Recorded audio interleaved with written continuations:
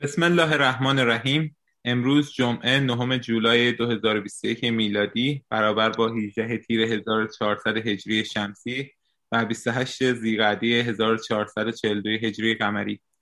در جلسه مجازی کانون توحید کانادا هستیم با موضوع تفسیر تنزیلی قرآن کریم سوره مبارکه قمر، جلسه پنجم توسط آقای مسعود عدید. با ذکر صلواتی به استقبال بحث می‌ریم.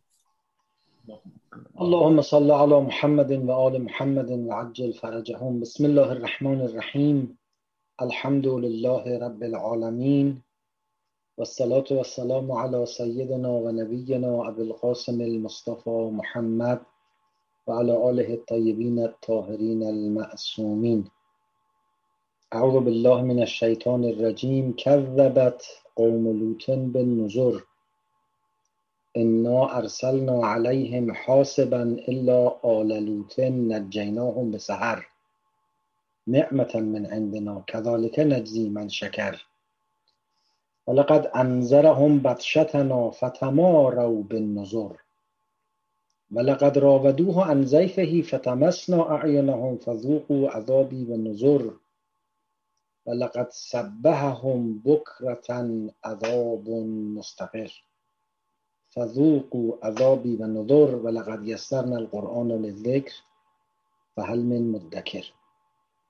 خب در بخشی از سوره مبارکه قمر پی می گرفتیم مطالب ارزشمند این سوره را که بعد از بیان کلیاتی در مورد قیامت و انکارگری مردم و یادآوری خطاها و اشتباهات اقوام پیشین از قوم نوح و عاد و ثمود یاد کرد و بعد هم به عنوان چهارمین قوم اینجا از قوم لوط یاد میکنه و بعد هم از قوم فرعون. این 5 گروه رو، البته از آل فرعون به تعبیری، و این 5 گروه رو اینجا مورد اشاره قرار میده به خاطر مشابهت هایی که با مردم مکه دارن هر کدوم و میتواند سرنوشت اونها تذکری و عبرتی برای مشرکین مکه باشه و البته برای همه انسان ها و همه مایی که انشاءالله بتوانیم از این آیات انذار و هشداری بگیریم. خب چهارمین مورد، کذبت قوم لوط بالنذر. لوط که معلومه پیغمبری است که بنا بر گزارش تورات برادرزاده حضرت ابراهیم هست و از شهر و دیار خودش به شهر صدوم رفت. اگر درست باشه برادرزاده بودنش و اگر باز اینم درست باشه که ابراهیم علیه السلام در اور کلدانیان، یعنی شهری که جز شهرهای اصلی سرزمین کلده بوده که احتمالاً جایی بوده است نزدیک آنچه امروز شهر سماوه هست در عراق، اگر اینها رو به عنوان وقایع تاریخی درست بپذیریم، اون وقت لوط به شهر صدوم رفته. شهر صدوم و عموره کجا بوده است؟ آنچه ازش در قرآن نشان داریم این است که در مسیر مسافرت مردم حجاز بوده، علالقاعده به سمت شمال، به سمت شامات.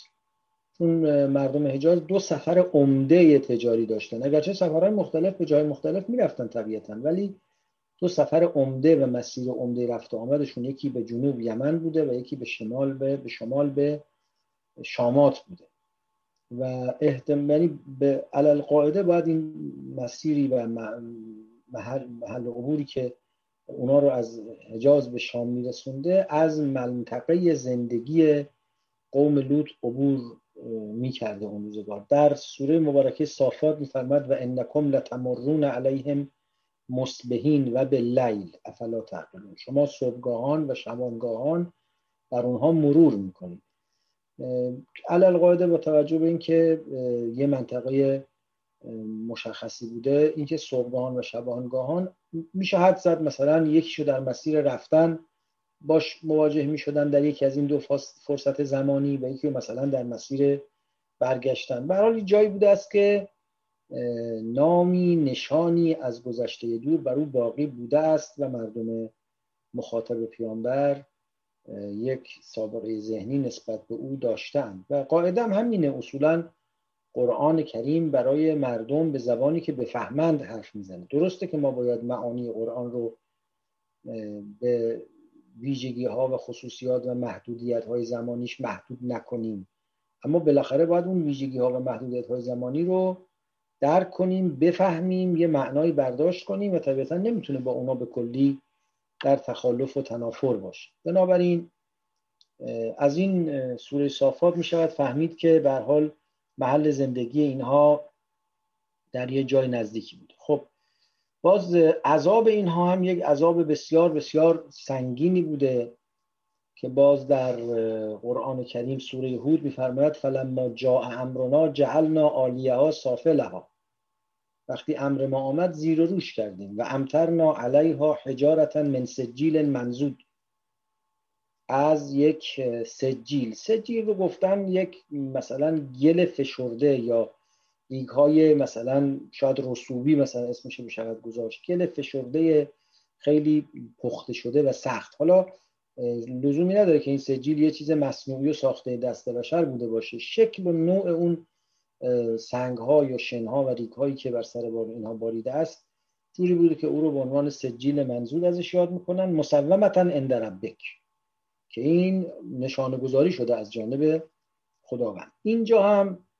میفرماید که قوم لوط تکذیب کردن نذر را، که این نذره همون نذری بوده مثل موارد قبل که عرض کردیم و اینجا به معنای انذارهای من است، هشدارهای من است. نذر اینجا جمع به اصطلاح انذار هست.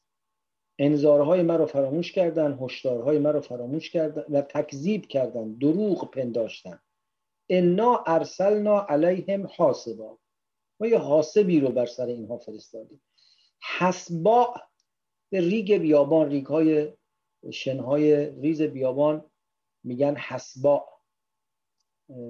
عرض میکنم که مثل سنگ خوردهایی که دیدید گاهی وقتا مثلا تو تزیینات ساختمان به کار میگیرن برای پوشوندن باغچه و امثال اینها، که معمولا سنگ‌های تیزیه و سنگ‌هایی است که خب اگه طوفان خیلی شدید باشه میتونه اونا رو بلند کنه و اگه بلند کنه به هر جا بزنه خرابی و ویرانی ایجاد میکنه، غیر از گرد و غبار معمولی است.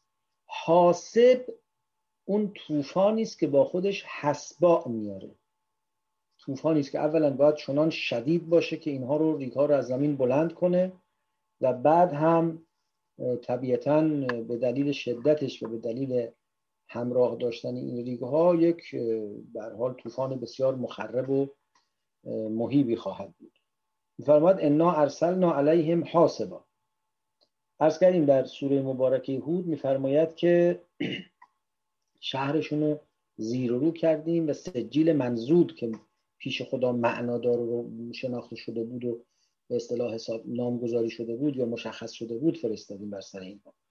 حالا واقعا مثلا یه امر اینکه عذاب اینها به هر حال یک اراده بالغه خداوند بهش تعلق گرفته یه بحثی است، اما اینکه این عذاب با یه چیزی غیر از ریگ‌های بیابانی که مثلا گرداگرد شهر اونها بوده یا طوفانی که برای اونها آمده یک مثلا ریگ‌های خاصی بوده از جای دیگری آمده، خیلی نمیشه درباره این به هر حال داوری کرد، ولی اونی که هست اینه که به هر حال یک جنبه الهی داره این عذاب. می‌فرماید باز در سوره عنکبوت انا منزلون علی اهل هذه القریه رجزا من السماء بما كانوا یفسقون، به خاطر فسقی که می‌کردن یک پلیدی از آسمان، یک شر و بدی از آسمان بر سر اونها فرو باریدیم. این که از آسمان فرو باریدیم لازم نیست ریگه از آسمان آمده باشه، اراده آسمان، اراده عالیه، اراده خداوند جل و علا تعلق گرفته و حالا این طوفانی بوده یا هر به اصطلاح امر وحشتناک دیگری بوده، به هر حال اینا رو نابود کرده.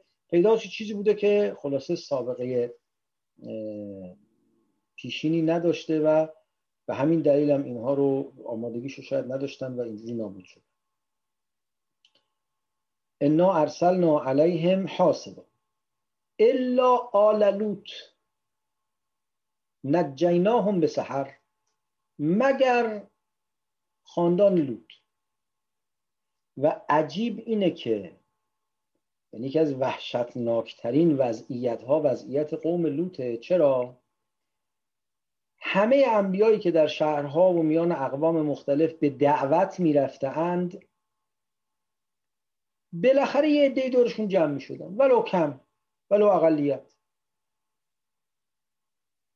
یه عده الذین آمنو دور اینا رو میگرفتن و بعد که عذاب میامده تو آیت قرآن فرمود که ما اون پیغمبر و اون کسانی که به اون ایمان آورده بودند رو نجات میدادیم. اما ظاهرا در این شهر صدوم فقط و فقط نوح و خانواده نوحن که اهل تسلیم حکم خداوندن و اهل نجاتن. همه مردم شهر راه دیگری رو رفتن و حتی در خانواده لوط هم همسرش به اون مردم گرایش داره. حالا گرایشش در چه حدی بوده، مثلا همدلی میکرده، همکاری میکرده، نمیدونیم. تعبیر تورات اینه که وقتی اینا از خانه بیرون آمدن، تعبیر تورات اینه که لوط علیه السلام با 2 دخترش و همسرش بیرون آمدن و لوط گفت هیچ که برنگرده پشت سرش نگاه کنه. قرآن هم تعبیر داره که وقتی رفتید پشت سرتون نگاه نکنید. و بعد همسر لوط برگشت نگاه کرد، همون دم به ستونی از نمک تبدیل شد. این تورات اینجوری میگه. حالا این پشت سرتون نگاه نکنید یعنی باید در واقع اون تعلقات یا اون ارتباط یا اون پیشینه به کلی قطع بشه، یک نوعی توبه تلقی میشه. به هر حال چه معنایی داره آنچه هست، این معنا در همسر لوط فراهم نبود و این خیلی عجیبه. یعنی شاید هیچ پیغمبر دیگری نیست که این گونه تنها مونده باشه که خود قرآن کریم میفرماید که از قول در واقع فرشتگان فرماید فما وجدنا فیها غیر بیت من المسلمین، ما جز یه خانواده مسلمان در این شهر پیدا نکردیم. خب عرض کردیم این خانواده رو البته نجات دادن. باز در سوره هجر میفرماید الا آل لوط انا لمنجوهم اجمعین الا امرأته، همشون نجات دادیم جز همسر اینا. خانم خانه نجات پیدا نکرد. خب اینجا میفرماید که الا آل لوط، از اون حاسب طوفان همراه با حسبا که همه رو فرا گرفت، خاندان لوط استثناء میشن و نجات پیدا میکنن. نجیناهم به سحر. باز در تعابیر مختلفی از قرآن کریم در آیات مختلفی این که این عذاب در صبحگاهان انجام شده مطرح شده. مثلا در سوره هجر میفرماید فاخذتهم الصیحة مشرقین، اون فریاد، اون صیحه در حالی که شمس در حال اشراق و شروق و طلوع بود اونها رو فرا گرفت. که باز اینجا هم از یه صیحه صحبت. حالا باز صیحه آیا صدای مثلا قررش طوفان، زوزه باده، یا نه اصلا صیحه اشاره به اون وضعیت فجیعی داره که صدای هر آدمی رو در میاره. عرض کردیم این واژه صیحه و طبل و صدا و ناقور و سور و امثال اینها در مورد اون وقایع هولناک خیلی وقتا در قرآن به کار رفته که حالا میتونه معنای همون هشدار دهندگی یا دردناکی و وحشتناکی هم در خودش داشته باشه. خب الا آل لوط نجیناهم به سحر. سحر اون ساعت قبل از طلوع خورشید، یعنی اندکی قبل از طلوع خورشید اینها رو ما نجات دادیم. که در باز جای دیگری از قول خود لوط مطرح میشه که الا و ان موعدهم الصبح الیس الصبح بقریب، اینا قرار صبح به اصطلاح بلا به سرشون بیاد و آیا صبح نزدیک نیست؟ خیلی زود نزدیکه. حالا یه وقتی شما فقط قصه رو تاریخی میبینید، حالا برگردیم ببینیم ساعت چند لوط و خانواده‌اش نجات پیدا کردن، ساعت چند عذاب آمده. خب به ما چه که عذاب کی آمده؟ این الهام بخش اینه که در تاریکی ظلمات اگر کسی از اون ظلمت کرده بگریخت مورد عنایت خداوند خواهد. شاید اون ظلمت، اون سیاهی رفتار غلطی است که اونها رو احاطه کرده که حالا راجع به اون یه قدری بیشتر توضیح خواهم داد. الا آل لوط نجیناهم به سحر نعمتا من عندنا. این نجات، این نعمتی از جانب ما بوده است برای آل لوط که ما اینها رو سحرگاهان نجات دادیم. این از جانب ما یه نعمتی بوده است. نعمتا من عندنا. کذالک نجزی من شکر، ما اینجوری کسی رو که شکرگزار باشه بهش پاداش میدیم و جزا میدیم. خب چند تا نکته اینجا هست. اولا این که این نجات نعمته، این با منطقی که ما امروز خیلی وقتا پس ذهنمون هست مثل که سازگار نیست. ما خیال میکنیم که یه عده طلبکاریم از خداوند، خیلی هم لابلای حرفامون یواش یواش داریم زیاد میگیم اینها، یه طلبایی از خدا داریم و خب خدا وظیفه‌اش که طلب ما رو ادا کنه. یه وقت اینو به عنوان جوک برای مولا نصرالدین میگفتن که گفته خدایا تو گفتی نماز بخون، منم از تو خونه خواستم، تو خونه ندادی، منم نماز نخوندم. تو گفتی روزه بگیر، منم از تو مثلا باغ خواستم، تو باغ ندادی، منم روزه نگرفتم و همینطور. ولی ما کم کم مثل داریم احساس میکنیم که خب اگر قرار ما انسانها در برابر یکدیگر از حقوق مساوی برخوردار باشیم، پس حالا خدا هم یکی از ماست، باید در مقابل خداوندم من یکی، خدا هم یکی. همچین احساسی کم کم به ما دست میده، در حالی که خود نجات دادن اهل صلاح نعمتی است از جانب خدا. البته این نعمت بازتاب نحوه زندگی لوط و خانواده لوط هم هست، بازتاب اون نحوه زندگی. لذا می‌فرماید کذالک نجزی من شکر. لوط شکور بود، اهل شکر بود. حالا اهل شکر بودن اینجا یا معناش اینه که حد و حدود بندگی میدونست، نعمتهای خدا رو شکر میکرد، یا شاید با توجه به اون بسیار گناه خاصی که قوم لوط انجام میدادن و در واقع شهوترانی رو به حدی رسونده بودند که به جنس موافق متعرض می شدن و به جنس مخالف اکتفا نمی کردن، خدا میخواد بفرماید اینایی که وارد این مقوله نمیشن اینا شکرگزارن. چون میدونید شکر فقط به زبان نیست، شکر عملی به کار گرفتن نعمت‌هایی است که خدا به ما داده در اون مسیری که خدا مقرر فرموده. خب میل جنسی نعمتی خدا داده، اگر نمیداد نسل بشر منقرض میشد. ارضایش هم نعمتی است، والله این نعمت بی پاسخ میمون، این طلب بی پاسخ میمون. هم اصل داشتنش نعمتی است برای نوع بشر، هم ارضایش نعمتی است برای تک تک افرادی که این میل در وجودشون پدید میاد. اما این نعمت قراره یک کارکرد در واقع طبیعی داشته باشه، یک کارکرد بقاء نوع و نسل داشته باشه و البته شاید ده ها و صدها کارکرد روحی و روانشناختی و دیگر هم داره که حالا اونا اهل فن باید راجبش حرف بزنن. ولی به هر حال خدای تبارک و تعالی بر اساس حکمت بالغه خودش یه محدودیت‌هایی برای انسان مشخص کرده. این حد و حدود را دانستن شکر نعمت خداونده و این چیزی است که در انواع مختلفش ما متاسفانه امروز با طغیانش مواجهیم. خب حالا اونی که تاریخ گزارش میکنه، تاریخ که عرض میکنم یعنی تاریخ مقدس، یعنی تورات و کتاب‌های مقدس یهودیان و مسیحیان و بعدم قرآن مجید، اینه که یه روزگاری در شهری که حالا قرآن ازش به نام اسم شهر یاد نکرده ولی در عهد عتیق و نام صدوم و عموره یاد شده که اینا همه شهر، ولی این نکته مهمه که همه شهر آلوده به این گناه شده بود.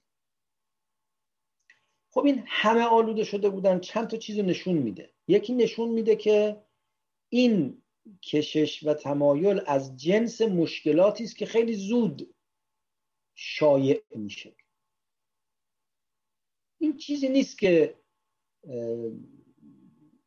به راحتی قابل کنترل کردن باشه. شاید یه وقت دیگری به مناسبتی عرض کردم که بعضیا در تقسیم گناه صغیره و کبیره گفتن یه سری گناهان هستند که به دلیل اینکه انسان باید از مرتبه انسانیت به حالت شیطانی، به حالت دیو سرشتی، به حالت خباثت برسه تا انجام بده، اینا دیگه خیلی گناهان پلیدیه. یه سری دیگه گناهانی هستن که نه، اقتضای طبیعت حیوانی انسانه. انسان برای انجام اونا لازم نیست دیو سرشت بشه، کافیه حیوان صفت بشه انجامش میده. گناهی که قوم لوط انجام میدادن یه چیزی است که جنس هر دو توش هست، به دلیل اینکه یک زیاده خواهی عنان گسیخته است، یک تنوع طلبی عنان گسیخته است، دیگه رنگ حیوانی به خودش نگرفته، دیگه دیو سرشتی توشه، و به دلیل اینکه به شهوت که یکی از خصایص حیوانی انسان مربوط میشه خیلی زود گسترش پیدا کرده و همه شهر رو فرا گرفته. تعبیر قرآن در سوره مبارکه نمل اینه که این مردم میگفتن اخرجوا آل لوط من قریتکم انهم اناس یتطهرون، اینا رو از شهر بندازید بیرون، از آبادی بندازید بیرون، اینا یه آدماین که خیلی میخوان پاکیزه بمونن، زیادی پاستوریزن، زیادی میخوان پاکیزه بمونن. یعنی خودشون هم میفهمدن که آقا این کاری که میکنیم کار تمیزی نیست ولی خوشمون میاد. خب اعاذنا الله من شرور انفسنا و سیئات اعمالنا، از این جنس کارا، نه از جنس کار قوم لوط، از این جنس کارهایی که میفهمیم بده ولی خوشمون میاد میکنیم، در مراتب مختلفش کم نیست در بین ما. بعدم یواش یواش میگیم خب دیگه چاره چیه، همه اینجورین و ظاهرا همه اونجوری بودن. حالا این تعبیر قرآن باز جالبه، قرآن میفرماید که حضرت ابراهیم سر شفاعت قوم لوط با ما چونه زد. میفرماید که داستان اینجوری بود که ابراهیم علیه السلام دید چند نفر آدم آمدن وارد خیمه و خرگاه او شدن، طبق رسم همیشگی که تا مهمان می آمد راه رسیده می آمد سفره پهن می کردن، بلا فاصله سفره پهن کردن و گوساله چاقی رو بریان کردن و آوردن گذاشتن سر سفره. بعد ابراهیم دید اینا نمیخورن، ترسید، لابد تروریستن، نمیدونم کیان که غذا چرا نمیخورن، دزدی کنن، آخه علالقاعده مهموناش همه بیاره بیابون گشنه می آمدن حمله میکردن به سفره، اینا نمیخورن. فلما رأى ایدیهم لا تصل الی الطعام نکرهم و اوجس منهم خیفه، دست به غذا نمیبرن، اینا کیان، نشناختشون، ترسید. گفتن نترس، ما فرستادگان خدا هستیم، ما فرستاده شدیم بریم یه قوم مجرمی را مجازات کنیم و حقشون رو کف دستشون بدیم. و قرآن فرماد فلما ذهب عن ابراهیم الروع و جاءته البشری یجادلنا فی قوم لوط، همین که ترسش ریخت و بعدم بشارت هم همون موقع دادیم که فرزندی به ساره خواهیم داد، حالا شروع کرد با ما مجادله کرد درباره قوم لوط. قرآن بیش از این نمیفرماید. تورات میفرماید که ابراهیم گفت میخواید برید مردم یه شهری رو عذاب کنید، نابود کنید، شاید در میان همه اونها 50 تا آدم خوب باشه. گفتن نه 50 تا نیست. گفت شاید 45 تا باشه. نه 45 تا هم نیست. بعد دیگه هی آورد پایین تا آخرش گفت شاید 5 تا آدم خوب تو این شهر باشه. گفتن نه 5 تا آدم خوب هم تو این شهر نیست. این واقعا یه وحشتی رو در دل انسان میندازه که میتونه یک مجتمع انسانی به جایی برسه که 5 تا آدم توش نباشه. این خیلی نکته مهمی است، خیلی باید ازش ترسید که میتونه مجتمع انسانی به جایی برسه که 5 تا آدمی که بر فطرت اولای خودش باشه، 5 تا آدمی که تسلیم فطرت اولای خودش باشه. اونجا که میفرماد غیر بیت من المسلمین، یعنی اونی که تسلیم خداست، تسلیم تکوین، تسلیم فطرت اولای خودش، میتونه آدم به اینجاها هم برسه.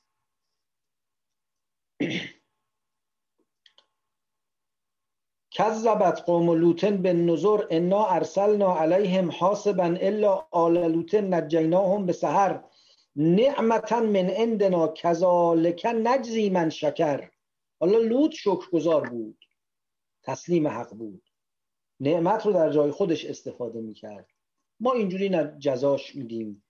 قبل از فرارسیدن عذاب از مهلکه به درش میکشیم، در همون تیرگی شب، در همون ساعات آخر شب او رو از مهلکه بیرون میبریم قبل از اینکه آفتاب روز و حقیقت روز آشکار بشه و باطن و زشتی و پلشتی اعمال اون قوم بدکار اونها رو به سرنوشت سوءشون دوچار کنه.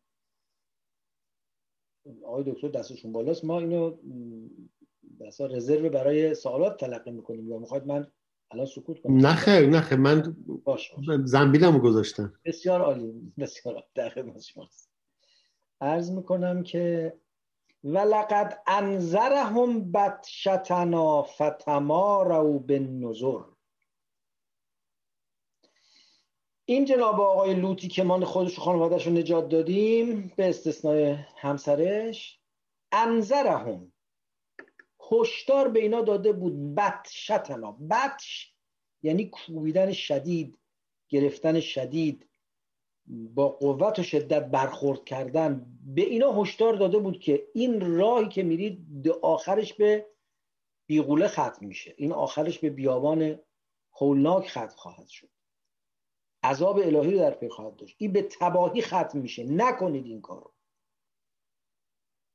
از بطش ما، از غضب ما، از برخورد قهرآمیز ما به اونها هشدار داده بود. فتماروا بالنذر، اینا ممارات میکرد. ممارات یعنی چی؟ تماری یعنی چی؟ ببینید این باب برای اظهار و بیان چیزی است، مثل تمارض، یعنی خود رو مریض نشون دادن. مریه یعنی شک، تردید. تماری یعنی از خود شک نشون دادن، من باور نکردم، من قانع نشدم. قال مفسران گفتن که اینجا تماری برای تأکیده، یعنی خیلی شک میکردن. نه، شک نمیکردن، میفهمیدن بود درست داره میگه. خودشون میگفتن اینا رو از شهر بندازید بیرون، زیادی پاکیزن، میفهمیدن کار خودشون کثیفه، اما تماری میکردن، از خودشون مریه نشون میدادن. به کی؟ اینش وحشتناکه، به خودشون. این خیلی وحشتناکه. آدم یه وقتی پیش دیگری تمارض میکنه، کارمندیه میخواد امروز نیاد سر کار، محصلیه مشقشو ننوشته، بچه‌ایه بهش میگی فلان کارو بکن، میخواد شانه خالی کنه، پیش دیگری تمارض میکنه. یه وقتی پیش خودش تمارض میکنه، میخواد بگه من مقصر نیستم اگر این کارو نکردم، مریض بودم. مریض میشه، با این مریض بودم مریض میشه. عجیب موجودیست این آدمیزاد. باز من نمیخوام پا تو کفش اهل فن بکنم، علالقاعده روانشناسان، انسانشناسان اینجا باید حرف بزنن. ما همینطور عوامی و همینطور کوچه بازاری این چیزی که داریم میبینیم و دارم عرض میکنم که ماشاءالله ماشاءالله انسان نه فقط سر دیگران کلاه بلده بذاره، سر خودش هم بلده کلاه بذاره. حالا به قول امروزی یه مکانیسم دفاعیه. من برای که نشون بدم این واموندگیم، این بی‌عرضگیم، این خرابکاریم، این سقوطم، این انحطاطم تقصیر من نیست، خودمو به مریضی میزنم، خودمو به این که مسئله برای من روشن نیست میزنم. مسئله روشن نیست، ما باید راجبش بیشتر بدونیم. شوخی نکن، کلا سر کی میخوای بذاری؟ خودت هم میدونی داری اشتباه میکنی. این بزرگترین بدبختیه که دامن انسان رو میگیره که فتماروا بالنذر، این انذارهای مرا یا انذارهایی که از جانب من میآمد را در موردش قیافه تردید به خودشون میگرفتن، اظهار دروغین تردید میکردن. برای ما مسئله روشن نیست. چرا خودشونو گول میزدن و چرا خودمونو گول میزنیم ما؟ حالا جنایت قوم لوط رو انجام نمیدیم، 100 تا عرض میکنم که مشکل دیگه در رفتار و زندگی و فکرمون هست. فتماروا بالنذر ولقد راودوه عن ضیفه. باز ببینید یه آدمایی خطا میکنن ولی باز یه حفظ ظاهری میکنن. اینا دریده هم شده بودن، متجاسر هم شده بودن. اون فرشتگانی که آمدن به ابراهیم بشارت دادن در قالب جوانانی زیباروی آمدن وارد این شهر شد. لوط بیچاره عزا گرفته که خدا این مهمونای به این خوش تیپی میان اینجا، حالا الان من چه گرفتاری با مردم پیدا میکنم. تو نگو خدای تبارک و تعالی داره اتمام حجت میکنه، داره جوهر اینها رو از درونشون بیرون میریزه. ابتلاع، اختباره. خب یه عده‌ای ریختن در خانه رو، در خانه لوط. عذر میخوام. راودوه، مراوده یعنی یه طلب پیگیر پشت سر هم. راد یرودو یعنی طلب کردن، به دنبال چیزی، طلب چیزی، روان شدن. اون آدمی رو که عرض میکنم که قبیله ها وقتی میخواستن مهاجرت کنن، میخواستن کوچ کنن، میفرستن برو ببین آب کجا هست، علف کجا هست، بریم. بهش گفتن رائد، یعنی پیشروی که میره زودتر طلب میکنه، جستجو میکنه ببینه کجا آب و علف هست بتونن برن. مراوده یعنی یه چیز رو با اصرار و پیگیری و هی پشت سر هم خواستن و اصرار کردن. و لقد راودوه عن ضیفه. این ان یه صنعتی است در عربی، شادم قبلا عرض کردم، بهش میگن صنعت اشراب. و اون این است که یه حرف اضافه‌ای که مال یه فعل دیگری است میان به یه فعل دیگه میچسبونن که معنای اونو در درون خودش نگه داره. من یه مثال خیلی روشن واضحی برای صنعت اشراب در فارسی بلدم، خیلی روشن قشنگ مطلب رو آفتابی میکنه، ولی با شرمندگی بسیار بی‌ادبانه است. خیلی بی‌ادبانه است. های مجلس قرآن، محضر برادران و خواهران، عذرخواهی میکنم ولی دریغم میاد این مثال رو نگم. خیلی بی‌ادبانه است، خیلی عذرخواهی میکنم. یه کسی میخواست به کسی بد بگه، گفت غلط خورده. غلط خورده خب یه معنای دیگر هم توش هست دیگه، یعنی غیری که غلط کرده چیزی هم خورده. این غلط خورده صنعت اشرابه. این صنعت تو عربی زیاد به کار میره، تو خود قرآن هم زیاد به کار رفته. ولقد راودوه عن ضیفه یعنی ولقد راودوه و مثلا سألوه عن ضیفه، تحت فشارش قرار دادن یا ازش خواستن ان یمکن لهم عن ضیفه، اصرار داشتن که در واقع اون به اصطلاح مهمانش رو در اختیار اونا بگذاره. این راودوه اینجوری در واقع متضمن این معناست. راودوه مثلا التخلی و سألوه التخلی عن ضیفه، یه همچی چیزی، یه معنایی که خلاصه آمدن پیگیر که اینا بده به ما. بابا اینا از یه شهر دیگه آمدن، من مهمان اینجا هستم. خیلی عنان گسیخته باید باشه و دریده باید باشه آدم که جور طلبی کنه. حالا یکی از مسائلی که خیلی هم سوال برانگیزه و بحث‌های مهمی به نظرم توش هست ولی حالا الان تو این سوره بهش اشاره نشده، پاسخی است که لوط به اینا میده که خیلی سوال برانگیزه، ولی تو اون پاسخ هم یه ارجاع به فطرت و طبیعت هست. حالا اگر بعداً رسیدیم راجع به اون باید در جای خودش بیشتر صحبت کنیم. فطمسنا اعینهم، ما چشمهاشون رو طمس کردیم. طمس یعنی محو کردن و از بین بردن. توی بعضی روایات و بعضی مفسران روایات تفسیری گفتن اصلا یه دفعه چشاشون از بین رفت. بعضی گفتن نه، معناش این نیست که چشم از بین رفت، آثار چیزی که از بین بره مثل که نیست دیگه، اینا کور شدن، ندیدن. شاید هم حالا بنابر یه احتمال معنی کوری باطنی است، یعنی اینا اونقدر دیگه در ضلالت و گمراهی خودشون فرو رفته بودن که نمیتونستن این امر واضح بدیهی روشن رو بفهمن که این آدمهای پاک مهمان این خانه پاک شدن، اهل این فساد شما نیستن و شما حق ندارید لوط رو اینجوری مورد فشار قرار بدید و از اون بخواهید که همچین در واقع خواسته از شما رو اجابت کنه. ولی خب بعضی از یعنی غالب مفسران گفتن و روایاتی هم مؤیدش هست که کور شدن و اصلا نمیتونستن دیگه ببینن. خب علالقاعده ممکن هم است اینجور باشه که اون تعدادی از افرادی که هجوم آوردن، علالقاعده همه مردم شهر که هجوم نیاوردن به خانه لوط، اون تعدادی که خبر شدن و هجوم آوردن، خدای تعالی برای اینکه مثلا اون حمله اونا رو دفع کنه اینا رو دچار کوری کرد که نمیتونستن کاری بکنن. قرینش هم گفتن این که فذوقوا عذابی و نذر، پس بچشید عذاب من را و انذارهای مرا. پس هنوزم این عذاب انذار درش هست. لذا شاید مثلا اگه همون موقع به هوش می آمدن، متوجه می شدن چی شد، چرا کور شدیم.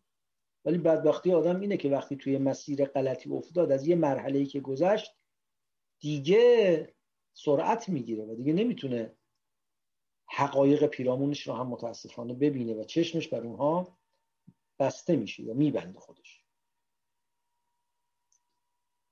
ولقد صبحهم بکرة عذاب مستقر. صبحهم یعنی صبحگاهان به سراغشون آمد. بکرتن اول وقت، اول صبح. تو آیه شریف فرمود مشرقین، اول شروق شمس، طلوع آفتاب. ولقد صبحهم بکرة عذاب مستقر. گویی اون عذاب قبلی که طمس اعین بود یه عذاب موقتی بود، بلکه یه هشداری بود، تذکری بود، متوجه نشدن، به چیزی نگرفتن. عذاب استقرار یافته آمد، عذابی که دیگه پایدار بود. حالا پایدار بود یا چون چند روز طول کشید تا وقتی همه اینا نابود شدن، یا چون اینا رو متصل کرد به مرگ و نیستی و عذاب جهان ابدیت.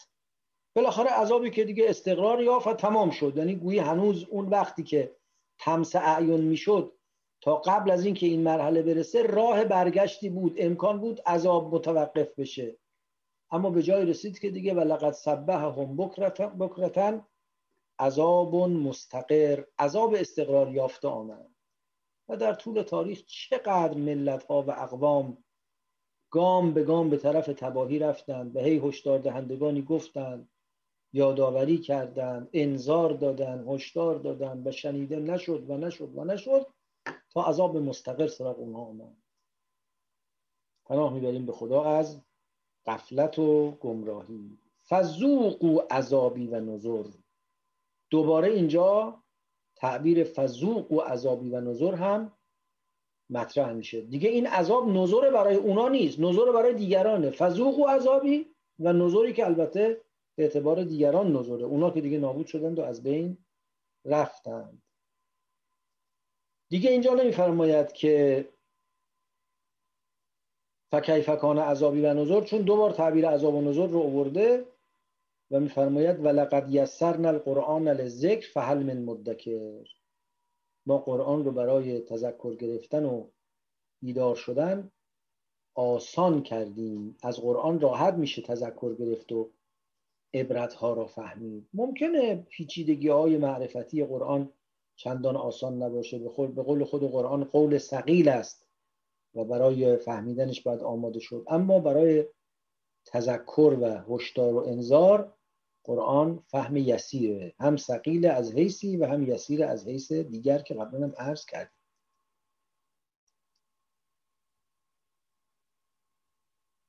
ولقد جاء آل فرعون النذر. خب پنجمین موردی که اینجا ذکر می‌فرماید اینه که آل فرعون رو هم هشدارها و انذارها براشون آمد. حالا جالب اینجا دیگه از قوم فرعون یاد نمی‌کنه. تا قبل از این صحبت از قوم نوح و قوم عرض میکنم عاد و قوم ثمود و بعد قوم لوط بود. اینجا از آل فرعونه، چون در واقع برخورد همه مردم قبطی مصر با موسی علیه السلام نیست و در میان حتی قبطیان، با اینکه موسی علیه السلام برای نجات بنی اسرائیل آمده بود، ولی در میان قبطیان هم کسانی به موسی پیوستند. شاهدش اون و جاء به اصطلاح رجل من اقصى المدینه.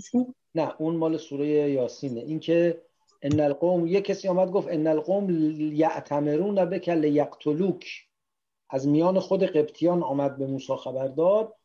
الان بقیه آیه متاسفانه فراموش کردم. سوره قصص آیه‌شو یادتون اگه میاد بخونید.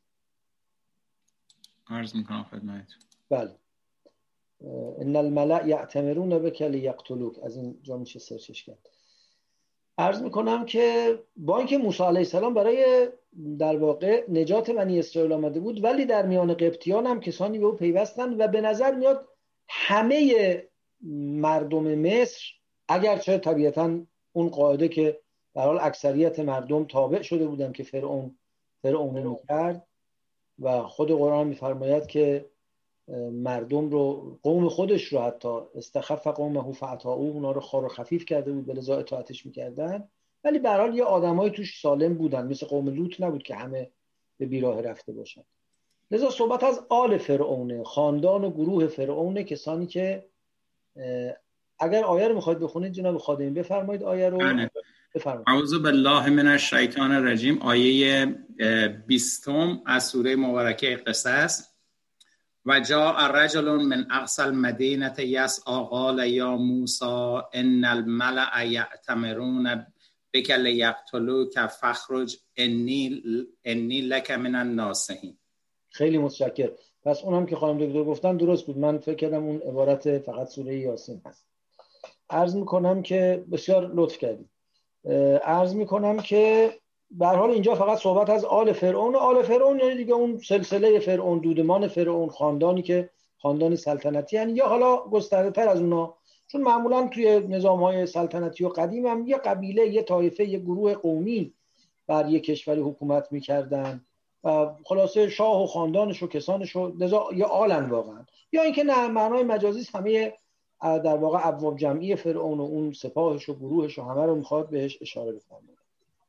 ولقد جاء آل فرعون النذر. خب این انذارها برای اونها هم آمد. کذبوا به آیاتنا کلها. خب چیکار کردن؟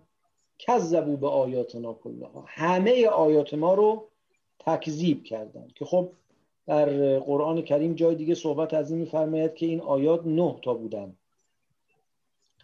میفرماید که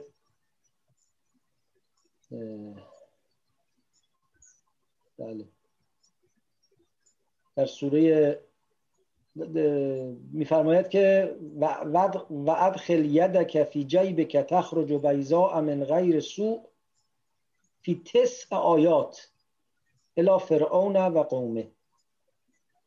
دستتو تو گریبانت کن بدون که بخواد آسیبش برسه، درش میاری روشن و درخشان در 9 آیه، 9 تا آیه. این آیه اینجا که گفته میشه یعنی همون چیزی که ما به زبان متکلمین ازش تعبیر به معجزه میکنیم، یعنی نشانه‌های روشنی که معلوم بود اتفاق عادی طبیعت نیست، واکنش طبیعت به فرمان خدای تبارک و تعالی در مقابل فرعونه. حالا تفصیل اینو در تورات خیلی بیشتر بیان کرده که قول داد این کار میکنم، نشد، اون اتفاق افتاد.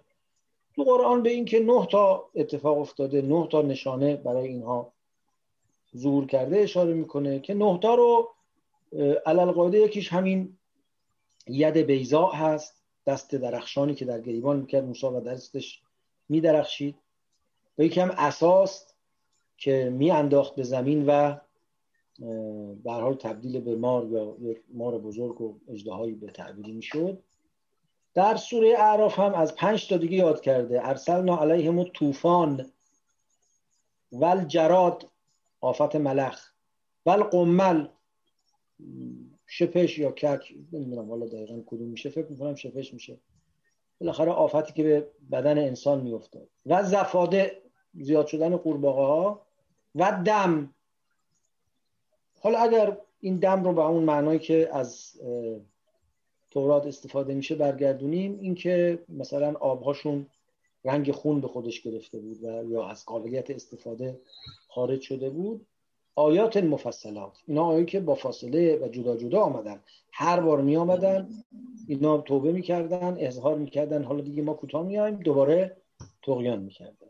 خب اون 2 تا و اینم 5 تا، این 7 تا، ولی تو 9 تا 2 تای دیگری که باقی میمونه، یکیش قحطی است که مثلا در یه سرزمین پرآبی مثل مصر علالقاعده توقعش نبوده که باز ولقد اخذنا آل فرعون بالسنین و نقص من الثمرات لعلهم یذکرون، با سوره مبارکه اعراف، که این سنین خشکسالی و بعد نقص ثمرات، کمبود در واقع محصولات کشاورزی، اینم یکیست. و آخرین نشانه هم همون راه خشکی است که موسی در دریا باز کرد. دیگه اونجا باید باور میکرد ولی بازم باور نکرد، بازم به جای اینکه در مقابل عظمت این آیه و معجزه محیرالعقول بایسته و تسلیم بشه، گفت نه میریم دنبال موسی میگیریمشون، ولش کن، چیزی نیست. وقتی که آب رو سرش آمد دیگه داشت هلاک میشد، گفت که حالا آمنت به رب هارون و موسی، که دیگه اون موقع فایده ای نداشت. کذبوا بآیاتنا کلها فاخذناهم اخذ عزیز مقتدر. ما اینا رو گرفتیم، یعنی تحت سلطه و تحت قدرت و زیر دست قدرت خودمون قرار دادیم، آنچنان که یک شکست ناپذیر دارای اقتدار این کارو میکنه. فرعون آخه ادعاش این بود که من شکست ناپذیرم، من مقتدرم. ما هم اخذ عزیز مقتدر گرفتیم، خودش و سپاهش و همه رو با هم در وضعیتی که باورش نمیشد هلاک کردیم. خب فکر میکنم که با توجه به دست دوستانم که بالاست باید به همین مقدار اکتفا کنیم تا بقیهش رو انشالله اگر توفیقی بود در جلسه آینده و عرض برسانیم. الحمدلله رب العالمین و صلی الله علی سیدنا محمد و آله الطاهرین و السلام علیکم و رحمت الله و برکاته. استفاده میکنم از نکاتی که دوستان خواهند فرمود. سلام علیکم، خیلی ممنون. سلام و رحمت. دو تا سوال داشتم. یکی این که به خاطر دارم یکی از یه جلسه مرحوم محمد تقی جعفری ازشون سوال کردن که از یکی از حضار که چرا با توجه به این به اصطلاح گناه و کفری که در جهان در دنیای غرب هست عذابی نازل نمیشه. ایشون جواب داد، البته جواب مبسوطی داد. جوابی که داد چیزش مضمونش این بود که عذاب به ظلم نازل میشه، نه به کفر و گناه. اگر این قاعده باشه به نظر میرسه که قوم لوط هم ظلم میکردن، یعنی زشتی اعمال به یه طرف، اما اینا ظلم میکردن. از این ماجرای به اصطلاح طمع کردن به مهمانان حضرت لوط هم این مشهوده، چون اینا که راضی نبودن به این گناه، که معلوم بود که اینا میخواستن تعدی کنن و شاید تعدی خیلی جرم سنگین‌تری بوده. و حالا میخواستم ببینم این قاعده آیا در مورد عذاب‌های دیگه که در حداقل قصص هست وجود داره یا نه. سوال دوم اینه که به نظر میرسه یکی از معجزات مرگ فرزند فرعون باشه که قرآن البته به این اشاره نداره، ولی چرا توی تورات اینا هست. بله. که نه فقط فرعون، نخست‌زادگان بنی اسرائیل هم مردن. چون اصلا بر سر همون همسر فرعون کاملا موضعش عوض شد، چون طرفدار موسی بود. بعد اصولا هم برای نخست‌زاده یه ویژگی تو تورات هست، بعد بحث قربانی کردن نخست‌زاده مطرحی وقتایی بوده. نخست‌زادگی شأنی از شؤون داره، همچی چیزی ما تو قرآن نداریم ولی تو تورات هست. تو قرآن صحبتی اصلا از مرگ نخست‌زادگان بنی اسرائیل نیست. ضمن اینکه همچی قدری هم نمیدونم آدم به ذهنش دور میاد که حالا برای عذاب کردن فرعون و قوم فرعون یا آل فرعون همه بچه‌های اول بمیرن یه دفعه. خب بچه‌ها چه گناهی کردن؟ نه به قدری به ذهن دور میاد، ولی تو قرآن اینو نداریم. این نخست‌زادگان 9 تایی که تو قرآن هست، بعضی گفتن که اون سنین و نقص من الثمرات رو 2 تا حساب کردن، ولی بعضی گفتن نه اونا 2 تاش یکیه، میشه 8 سنین باشه. یعنی خب من فکر میکنم، یعنی نظرم این بود که قیام حضرت موسی حرف چند ماه و چند هفته بوده، نه اینکه سالها طول بکشه. درسته؟ نه طول کشیده، مدتی طول کشید. نه اون سنین اونجا منظور خشکسالی و در واقع بحران آب و خشکسالیه. سنین منظور سالها نیست. سنه نیست. عرض میکنم که بله، حالا این که راجع به قوم لوط میگید که اینا تجاوزکار بودن، شاید حالا واقعا اینجوری بوده که یک مثلا جنبه تجاوزآمیزی هم. به هر حال به نظر میاد علت اصلی عذاب فقط این مهمان ها نیستن، اگرچه خب این مسئله مهمان ها هم خیلی به شکل دردناکی مطرح میشه. در سوره حج میفرماید و جاء اهل المدینه یستبشرون. نه من میگم این نشان میده که اینا اهل تجاوز بودن، نه که بخاطر چون اصلا برای عذاب اومدن. بله میدونم. و جاء اهل المدینه یستبشرون قال ان هؤلاء ضیفی فلا تفضحون. آبرو من نبرید، اینا مهمان منن. و اتقوا الله ولا تخزون. از خدا بترسید، منو خارم نکنید قالوا اولم ننهک عن العالمین، نگفتیم با هیچ که نباید ارتباط داشته باشی؟ که این یه قضیه مؤید فرمان شماست. اما اون کبرایی که آقای جعفری گفتن قابل تأمله. من الان جوابی ندارم، نمیدونم، شاید اینطور باشه، مگر اینکه اگه بگیم ظلم اهم است از ظلم به انسانهای دیگه و ظلم مثلا به نظام طبیعت و ظلم در مقام بندگی، به تعبیری ظلم در ساحت ربوبی، که حتما درسته. اما اگه بگیم منظور ظلم به انسانهای دیگه و یا حتی به موجودات دیگره، حرف قابل تأملی است، حرف جالبی است.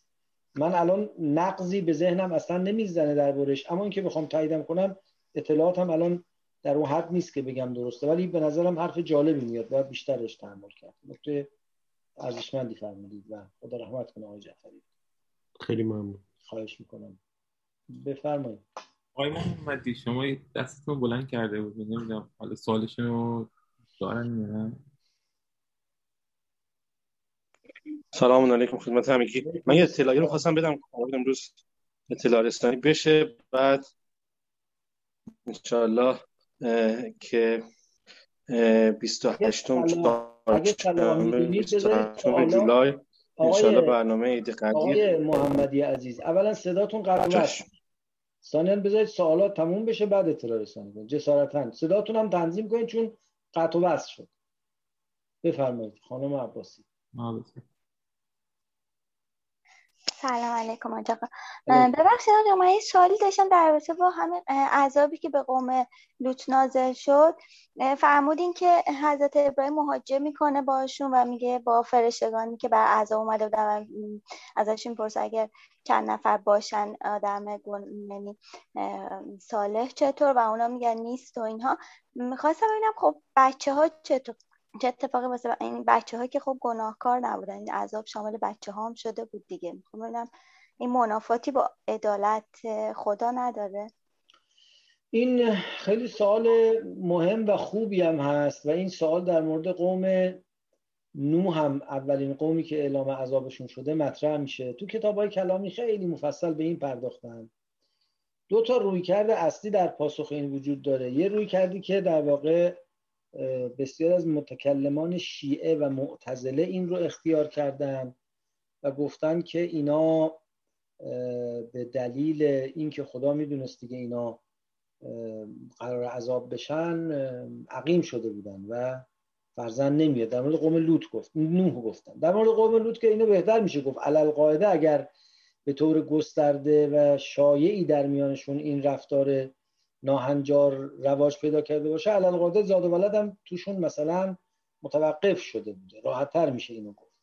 در مورد قوم نوح هم حتی اینو گفتن، مسئله اختصاص به این مورد خاص نداره، یا کلا اقوامی که عذاب میشدن تکلیف بچه‌ها اونجا چه بوده است. این یک قول، یعنی یه پاسخ اینه که اینا مثلا از 40 سال قبلش تعبیر بعضی روایت، یعنی بعضی متکلمین، حالا ادعای روایت هم در موردش کردن که از 40 سال قبلش اینها عاقر میشدند و دیگه فرزندی به دنبال نمیآمد.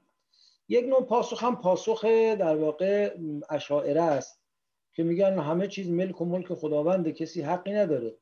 فرقش اینه که اون آدمی که در اثر طغیان و عذاب توی این شهر نابود میشه به جهنم میره و به عذاب ابدی خلاصه الهی دچار میشه. اما اگه بچه اینجا بیگناه باشه و از دنیا بره، عوض این به اصطلاح آسیبی رو که اینجا میبینه به عدالت خداوند خواهد گرفت. بنابراین به نظر میاد که من شخصا اون قول رو که میگه 40 سال قبل اینا نمیدونم مقتول نسل میشدن، به نظرم چیز قابل دفاعی نمیاد. کمان که همین الان هم خلاصه خدای تبارک و تعالی بدونه که بخواد قصد عذاب داشته باشه، خب خیلی وقتا بیماری میاد بچه‌ها میمیرن دیگه، یعنی سونامی میاد، زلزله میاد، بچه‌ها میمیرن، حتی بزرگا میمیرن. مگه همه بزرگایی که الان در اثر نظام طبیعت میمیرن گناهکارن؟ بالاخره یه موهبتی که خدا داده از اینا میگیره و شاید اینا اشتیاق به داشتن اون دارن، حتی ممکنه شاکرم باشن، ولی به هر حال در طبیعت یه اتفاقاتی براشون میفته.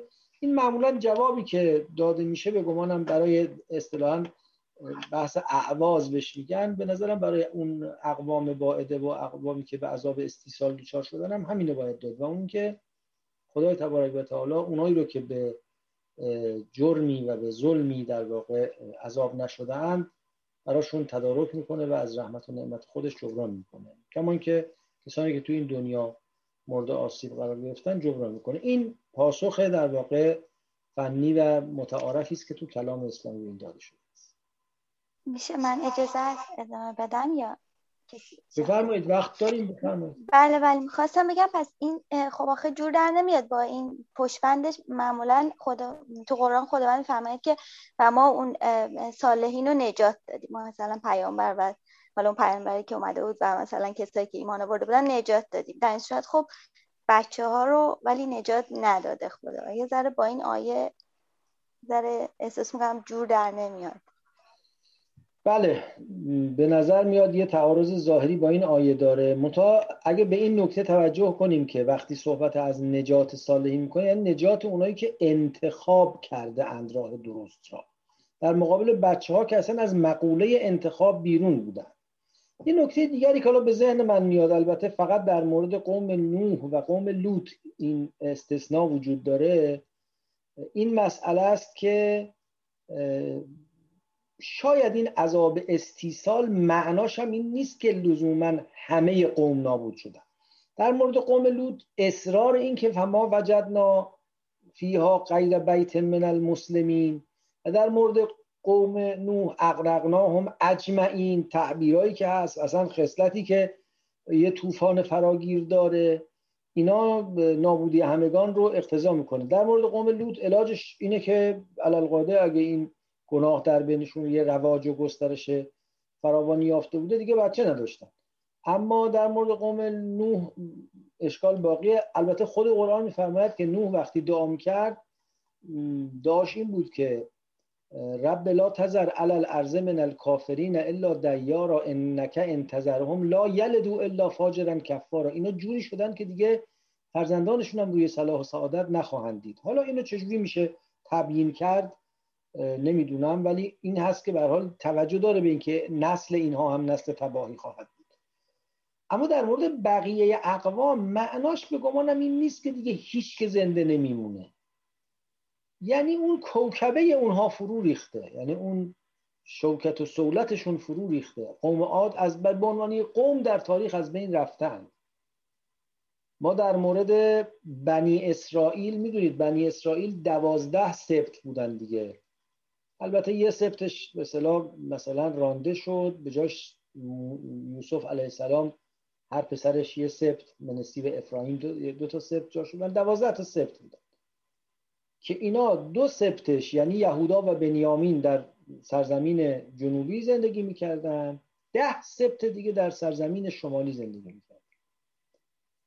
و اگر اشتباه نکنم تاریخ رو درست بگم 8 قرن قبل از میلاد، یعنی قبل از جلای بابلی، اون سرزمین شمالی که اصطلاحاً سرزمین اسرائیل بهش میگفتن در مقابل سرزمین جنوبی که یهودیه بهش میگفتن، توسط احتمالاً آشوری‌ها به اصطلاح مورد حمله قرار گرفت. قبل از حمله نبوکدنصر بابلی توسط آشوری‌ها مورد که اینا کلدانی بودن اونا آشوری بودن، آشوری‌ها حمله کردن و این قوم در تاریخ گم شد. دیگه هیچ نشانی از اون 10 سبت باقی نمونده تو تاریخ، گم شدن. خب یعنی همشون مردن؟ نه، ممکن است باقی مونده باشن، ولی در حال اون تجمعشون، اون سازمان منسجمشون از بین رفت. همونطور که ماد از بین رفت. ماد که بین رفت یعنی همه قوم ماد مردن؟ نه، حتی همه خاندان سلطنتی هم نمردن. خب ننه کوروش خودش از ماد، حالا اگه راست باشه قصه‌ای که میگن، ماندانا مادر کوروش خودش دختر اون دیاکو کیه، پادشاه ماده. خب علالقاعده یه دایی، یه پسر دایی، پسر خاله، چیزی هم باقی مونده دیگه، ولی ماد از بین رفت، هخامنشی از بین رفت، ساسانی از بین رفت. بعداً میگن که مثلا این آل بویه دیالمه از نسل ساسانیان هستن. بنابراین به نظر میاد این از بین رفتن قوم ممکنه معناش این نباشه که همه رفتن، همه نابود شدن. معناش اینه که اون سهولت و شدت و کوکبشون از هم باشه. شاید اینجوری باشه. ولی در مورد قوم لوط این تعبیری که جز یک خانواده مسلمان است، اون تأکید تورات، اگه حالا تأکید تورات درست باشه یا این تعبیری که ابراهیم علیه السلام با خدا تبارک و تعالی محاجه میکنه پیداست. این نگرانی شما رو از ابراهیم هم داشته، حالا خدا جواب ابراهیم رو داده دیگه. خیلی ممنونم. مرسی میکنم. آقای نجفی بفرمایید. عرض سلام و خسته نباشید. حالا من دو تا سوال داشتم. یکی این که در مورد پیامبران وقتی توی قرآن به نظر میاد پرده هایی از زندگیشون میاد و میره و مشخص نمیشه تهش به کجا میرسه. به عنوان مثال حضرت ابراهیم اول توی قومیه، مثلا جوونیشه، میاد سوال میپرسه، راهش رو پیدا میکنه، میرسه اون مثلا بت‌شکنی رو میکنه و کارهای دیگر رو میکنه. بعد دیگه از ظاهر قرآن به نظر میاد که از متن اجتماع حذف میشه، یعنی میره برای خودش، حالا انگار یه خانواده‌ای میشه، کاری با کار کس دیگه ای نداره، حالا نمیدونم مثلا یه گوشه‌ای داشته زندگی میکرده. یا در مورد مثلا حضرت لوط، خب این مأموریتش رو داشته و اینا، این که تمام میشه بعدش خبری نیست. حالا ببینید اگه با توجه به تسلطی هم که به تورات و اینا دارین، خب مثلا اون داستانی هم که در مورد دختراش بوده یه کمی شنیدم یه چیزایی. آره حالا به هر ترتیب اون قسمتی که مثلا نمیچسبه. اختیار داریم. قرآن که 50 سال مسلمانم تسلط ندارم نسبت به تورات که خب خیلی حجمش بیشتره اما غریبه ترین باشه. اختیار داریم. حالا به هر ترتیب مثلا اون توضیحاتی رو که میده که حالا در مورد ارتباط دختران حضرت لوط با خود حضرت لوط و اینا، نه حالا بحثم جزئیاتش باشه، میخوام یعنی اینو بفهم که خب حالا این یه پیامبری اومد به یک مأموریتی، یک جایی رفت، حالا یه عذابی هم اومد، تمام شد. خب این بعدش چی شد؟ یعنی مثلا به قوم دیگه‌ای رفت، قوم دیگه‌ای برای خودش تشکیل داد. توقع ندارم اینو الزاما از قرآن بکشیم بیرون، من که میدونم میفهمم که کتاب تاریخ نیست که بخواد این جزئیات رو بخواد مطرح بکنه، ولی برای بعضی از پیامبران سوال پیش میاد، به ویژه حضرت ابراهیم و حضرت لوط. این چیزی که برای من همیشه سوال بوده. و نکته نه دوم چیزایی بعد بگید، چون شما دوستا با هم میگی منم حواسم پرت یادم میره، دومی که اولی یادم میره. ما یادت نره سال دوم اولی رو بگم. ببینید همونطور که خودتونم البته اشاره فرمودید، قرآن اصلا ناظر به رسالت انبیاست، نه ناظر به زندگی انبیا. یه اتفاق غلطی که در صدر اسلام افتاده که هنوزم دامن ما رو گرفته است اینه که بعد از این که به هر حال فتوحات شد و بعد از این که خیلی مسلمون شدن و مسلمونی رونقی گرفت و مسجدها شلوغ شد و مردم وضعشون خوب شد و از اون طرف هم خاندان رسالت خانه نشین شدند و دست جامعه از دامنشون کوتاه شد، یه عده پیدا شدن بهشون گفتن قصاصین. اینا می‌نشستن قصه ها رو درستش می‌کرد، تکمیل بازسازی می‌کردن، سناریوشو در می‌آوردن که اون رجلی که از نمیدونم کجا آمد اسمش حبیب نجار بود، اون مردی که از کجا آمد سرش مثلا موهاش سفید بود یا نمیدونم فرفری بود، اون دیگری نمیدونم اون که گفته هر چیزی رو نشستن براش یه قصه در آوردن، در حالی که اصلا قرآن کاری به اینا. موسی تورات که نگاه کنید تا مردن موسی هم تو کتاب خود موسی هست و اینم جالبه که اولین بار اسپینوزا میگه آخه این کتاب چطور موسی نوشته که داستان مرگ خودش هم توش نوشته. به ما چه که موسی آخرش چی شد؟ چیکار موسی داریم؟ ما با رسالت موسی سر کار داریم. به ما چه که ابراهیم آخرش؟ ابراهیم توحید رو تأسیس کرد، خانه نه بعل و یرموک و نمیدونم ایشتار و فلان و بهمان، که خانه توحید رو که خانه ناسه تأسیس کرد، الگوی جهانیان شد، نام نیک او در جهان باقی موند. اینا رو قرآن میگه. بعدش چی شد؟ چه میدونم چی شد، یه جایی به رحمت خدا رفت، انشالله که نور وجود او بر ما هم بتابد. به ما چه که دیگه آخرش چی شد؟ این که ما دنبال تکمیل قصه ها هستیم، این کار بی ربطی با دین داریم. لذا از اون طرف هم وقتی میخوایم راجع به پیغمبر بدونیم، راجع به عنوان کار دینی یه وقت هست ما کار تحقیق تاریخی میخوایم بکنیم، یا حرف دیگه هست، یا حتی جای به عنوان کار دینی میخوایم از یک مسئله تاریخی رو کشف کنیم برای یه نتیجه دینی داره، کاری اون ندارم. اما این قصه گرایی ما به نظر میاد که ربطی با ایمان پیدا نمیکنه و به همین ترتیب قرآن هم بهش نمیپردازه. اتفاقا از این همه جزئیات و تفاصیلی که در عهد عتیق مخصوصا آمده میشه فهمید که این کار خدا نیست. من فکر کنم حالا تعبیرم بی‌ادبانه است، علیاذ بالله خدا تبارک و تعالی حوصله نداره با بشر زبون نفهم اینقدر جزئیات مطرح کنه.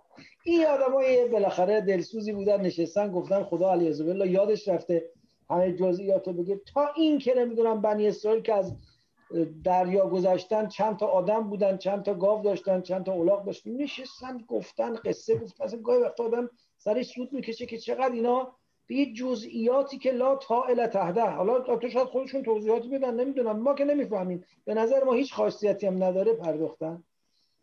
و اینجاست که به نظر میاد رنگ انسانی اتفاقا به خودش میگیره.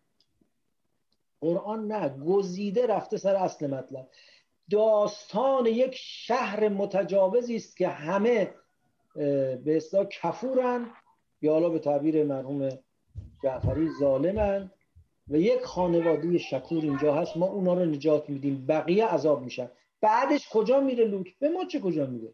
بله تورات میگه رفت توی قاری و بعدم که اون به اصطلاح ادامه داستان که به نظر میاد خیلی جسارت به ساحت حضرت نوح علیه السلام است و در واقع برای نوح خلاصه برای لوط یه نسل آلوده‌ای میخواد تأمین کنه. و نمیدونم، من فکر میکنم اصلا اینا حتما مورد اهتمام قرآن نیست و به عنوان مسئله مسلمانی هم مورد توجه ما نباید باشه. حالا اگه یه جای دسترسی تاریخی داریم که مثلا بفهمیم رسول خدا قبل از چه سالی از دنیا رفته، چه ماهی از دنیا رفته، از روی اینا بشه یه چیزایی رو بفهمیم، یک اکتشافاتی کنیم، یه حرفی دیگه است. اما وقتی ما عملاً ما لوط علیه السلام رو غیر در متن مقدس جای دیگه ازش خبری نداریم، از تاریخ از کسی به نام لوط برای ما حرف نمیزنه، از کسی به نام ابراهیم حرف نمیزنه، ما این متن مقدس که حالا به نظر میاد اتفاقاً قرآن به عنوان کتاب مصدق و مهیمن بقیه کتب آسمانی به ما میگه که اونی که بفهمیم لازم بفهمیم که ابراهیم چه کاره بوده در عالم، بعد آخرش چی شده مسئله قرآن به تعبیری نیست.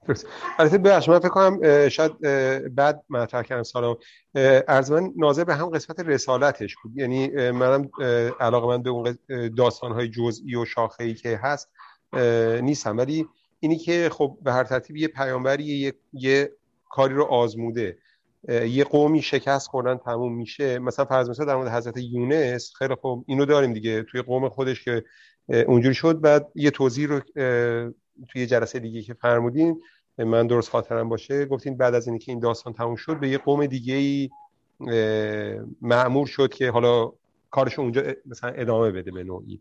ارسلناها الی 100,000 او یزیدون.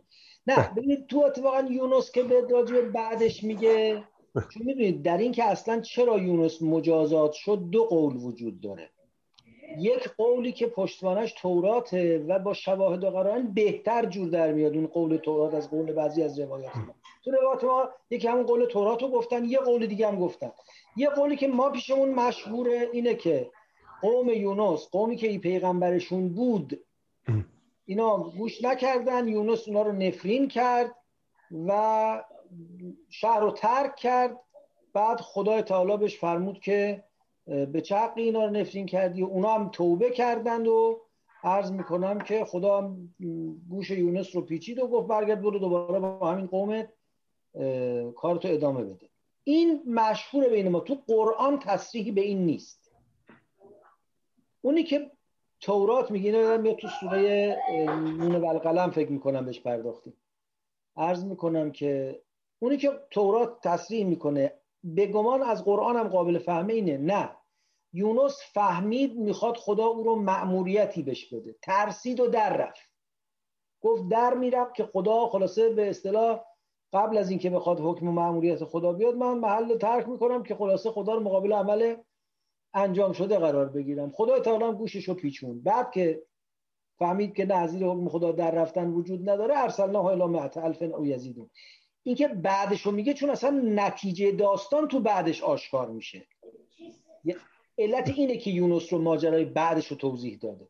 یعنی به نظر میاد اون پیام اصلی که میخواد از یه پیغمبر منتقل بشه، حتی تو مسئله نبوتش، نه داستان زندگیش، حتی داستان نبوتش هم گفته نمیشه.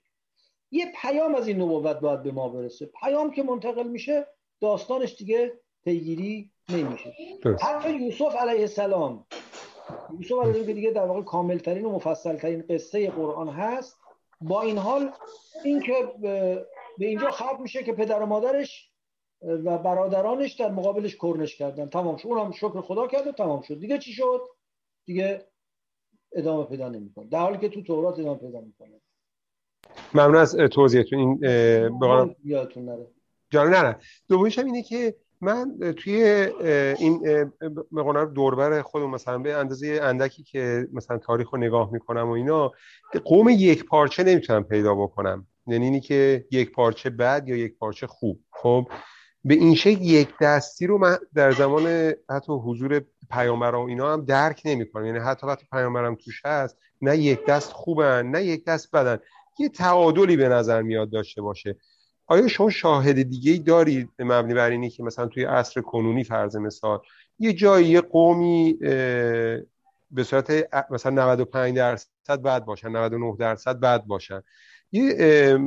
چون من وقتی میخوام تصور بکنم که چجوری میشه توی یه جامعه یک مرتبه اینطوری همه یک دست بشن، فهمش برام سخته. و اتفاقا همین تو بحث از آن بینم اشاره کردم، اگه ما باشیم و متن همین قوم لوط تنها قومی هم که تعبیرها نشان دهنده اینه که اینا یه دست خرابن. ما وجدنا فیها الا غیر بیت من المسلمین، یک خانواده فقط هست، یا اینکه اهلکناهم اجمعین به اصطلاح جز آل لوط. خب جز در مورد اینا به نظر میاد یه تصریحی که نشون بده همه یک پارچه خرابن وجود نداره. بنابراین اگه ما بخوایم از متن پاسخ بگیریم جواب اینه. ولی از غیر متن، یعنی از مثلا حالا بخوایم متون درجه دوم یا تجارب و نگاه تاریخی خودمون، بله منم با شما موافقم، نمیشه که ولی معمولا اینجور نیست که یک قومی ملتی همه خوب باشن یا همه بد باشن. آدمن دیگه، ولا یزالون مختلفین. خدای تعالی همه رو همینجوری آفریده دیگه، ولذا به نظر میاد هم خوب هم بد، هم خیلی بد هم خیلی خوب، همیشه توی جوامع مختلف هستن. مسئله اینه که کدومشون اون گرایش غالب میشن، کدومشون به سلطه میرسن، کدومشون فضای یک قوم رو ترسیم میکنن. و حتی من فکر کنم عرض کردم اون اقوام باعده و هلاک شده که عذاب استیصال آمده، اونا هم از این قاعده خارج نیستن. اینجوری نیست که بگیم یه دفعه تمام قوم ظالمند و تبهکارن، ولی سلطه به دست اونا میفته، اکثریت با اونا، جو عمومی با اوناست و لذا به نظر میاد که راجع به اونا صحبت میشه. یه کمی روشن‌ترش در اصحاب سبت، اونایی که روز شنبه بالاخره فرمان خدا رو نقض می‌کردن، اینا در واقع به 3 گروه تقسیم میکنه. یکی اونایی که خطا میکردن، یکی اونایی که نهی از منکر میکردن، یکی اونایی که بیخیال بودن. بعد اون گروه نهی از منکر فقط نجات پیدا میکنن، ناهی از منکر، انجینا الذین ینهون عن السوء خاصه، فقط اونها رو نجات دادیم، بقیه رو عذاب کردیم. بنابراین پیداست تو هر قومی اون ظالمان و بدکاران یه گروهن، یه گروهی هم آدمای بی‌مسئولیت بی‌تفاوتن، یه گروهی هم آدمان که نه حالا حقو میگن، از حق دفاع میکنن، به خدا دعوت میکنن، حقیقت دین رو مطرح میکنن. حالا اینکه خدای تعالی با اون بدکاران و اون مثلا بی‌تفاوت‌ها چگونه برخورد میکنه و با نجات شامل حال چه کسانی میشه، طبیعتا اقوام مختلف دیگه وضعیت‌های مختلف پیدا میکنن. ولی به نظر درسته نمیشه. آره برای همون میگم اصل سوالم برای همون قوم لوطه که به قول با این چیز اومده. ممنون. اتفاقا مثلا توضیح اینم برداشت از آیه است دیگه، یعنی از ظاهر آیه این برداشت میشه. شاید اینم مثلا یه تأکیدی است بر گسترده بودن دامنه فساد و تباهی. درسته. شاید مثلا پیرامون اون محیط که لوط بوده، نمیدونیم، میگم اطلاعات تاریخی ما نداریم، ما این متن به نظر از ظاهر این متن برمیاد که اون قوم جز خانواده نوح همشون این تباهی دامنگیرشون شده بود. خیلی ممنونتونم، متشکرم از توضیحاتتون. خانم دکتر خسروی دستشون بالا بود. خانم خسروی ببخشید من تو کار شما مداخله میکنم، میگم شاید من معذرت میخوام. نه، واقعیتش این که فقط خواستم بگم که من اون آیه سوره یاسین رو داشتم میخوندم، شما حسن ظن داشتید، من اشتباه داشتم بهتون. خواهش میکنم، بفرمایید. نژادی بفرمایید. سلام علیکم. نماز دیگه من خیلی چیز نمیدونم، فقط خواستم در مورد مطلبی که آقای نجفی گفتن، حالا من نمیدونم مثلا شما اگه یک شهر 1 میلیونی باشین، بله ممکنه یه دست نباشه، ولی ما که میدونیم مثلا قوم لوط شاید 100 نفر بودن، تو 100 نفر خیلی راحت میتونه هم دست باشن، همه یه جور فکر کنن. ما اصلا چیزی داریم که مثلا سایز قوم لوط، این اندازه قوم لوط چقدر بوده؟ نه، هیچ اطلاع تاریخی نداریم، قرآن هم اشاره نمیکنه. در مورد بعضی از اقوام وقتی به قوتشون و تمدنشون و مثلا شوکتشون اشاره میکنه، میشه فهمید از یه مثلا آبادی کوچیک و یه قوم کوچیک بیشتر بودن. اینا رو به نظر میشه مثلا از ثمود الذین جابوا الصخر بالواد، یا مثلا عادی که به اصطلاح قدرتی و شوکتی داشتن، به نظر میاد یه بالاخره گروه قابل توجه، یعنی یه قبیله بزرگن، ولی اینکه نه سایزشون چه اندازه بوده رو در مورد قوم لوط هم چیزی داریم؟ نداریم. نه، ممکنه قوم لوط به قول شما یه آبادی 100 نفره بوده باشه، چه میدونیم. بسیار. ولی جناب نژادی ببخشید، همین اندازه که به اندازه آبادی‌های دیگه‌ای بوده، خب فرقی نمی‌کنه. من عرضم همینه، 100 نفر، 50 نفر، 10 نفر به اندازه متعارف اون روز بوده. فرض اینی که کل یه مجتمعی چیز باشن، یک دست بشن، اینش یه خورده عجیبه. بر ترتیب ما چیز نداریم دیگه، برای اقوام دیگه یه چنین حالتی رو به نظر میاد نداریم، حالا به هر معنایی که توی هر تعدادی که بوده باشه. یه روستایی که مثلا 100 نفر توش داشته باشن، همه فامیلن تقریبا میشه، چون با هم دیگه چیز میکنن، خیلی میتونن خیلی هم فکر و هم چیز باشن. به نظر من خیلی چیز نداره دیگه. تو روزگاری هم که ارتباطات به اصطلاح اجتماعی و فیزیکی خیلی محدود بوده، احتمال همدست و همداستان شدن اقوام کوچیک قابل تأمله. بعیده که، یعنی خیلی چیز دور از ذهنی نیست. خیلی ممنون. آقای خادمی ببخشید. سلام مجدد. من فکر میکنم که ما میتونیم در واقع اینجوری هم تفسیر کنیم که سنت الهی بر اینه که اونهایی که سایدی رو انتخاب نکردن و به قول معروف رأیشون سفید هستش یا ممتنع هستش، اونا جزو کسانی هستن که رضیت بذالکه هستن، و چون جزو رضیت بذالکه به فرمایش زیارت عاشورا محسوب میشن، خب میرن جزو همون دسته غالب که خداوند قهرش میگیره و دچار عذابشون. بله، تعبیر درباره اصحاب سبت هم همینه.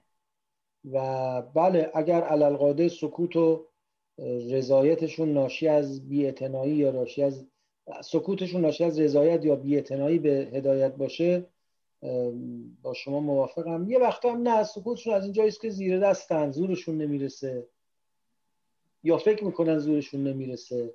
حالا یا زورشون نمیرسه یا خیلی دموکراسی هن، میگن هر کسی یه جاهایی هم آخه مثلا قرآن اشاره به این که از عذاب الا المستضعفین رو خارج میکنه، اونایی که در شأنی و جایی نیستن بتونن حرکتی بکنن. ولی طبیعتا انسان موجود مسئولی است. اگه حجتی بر سلب مسئولیت اون نیست، طبیعتا باید مسئولیتش رو بر دوش بگیره، و اگه خودش هم خرابکار نیست، باید لااقل با خرابکاری مخالفت کنه. خب، خیلی متشکر از همه دوستان و سروران. از همه التماس دعا داریم دیگه، فکر کنم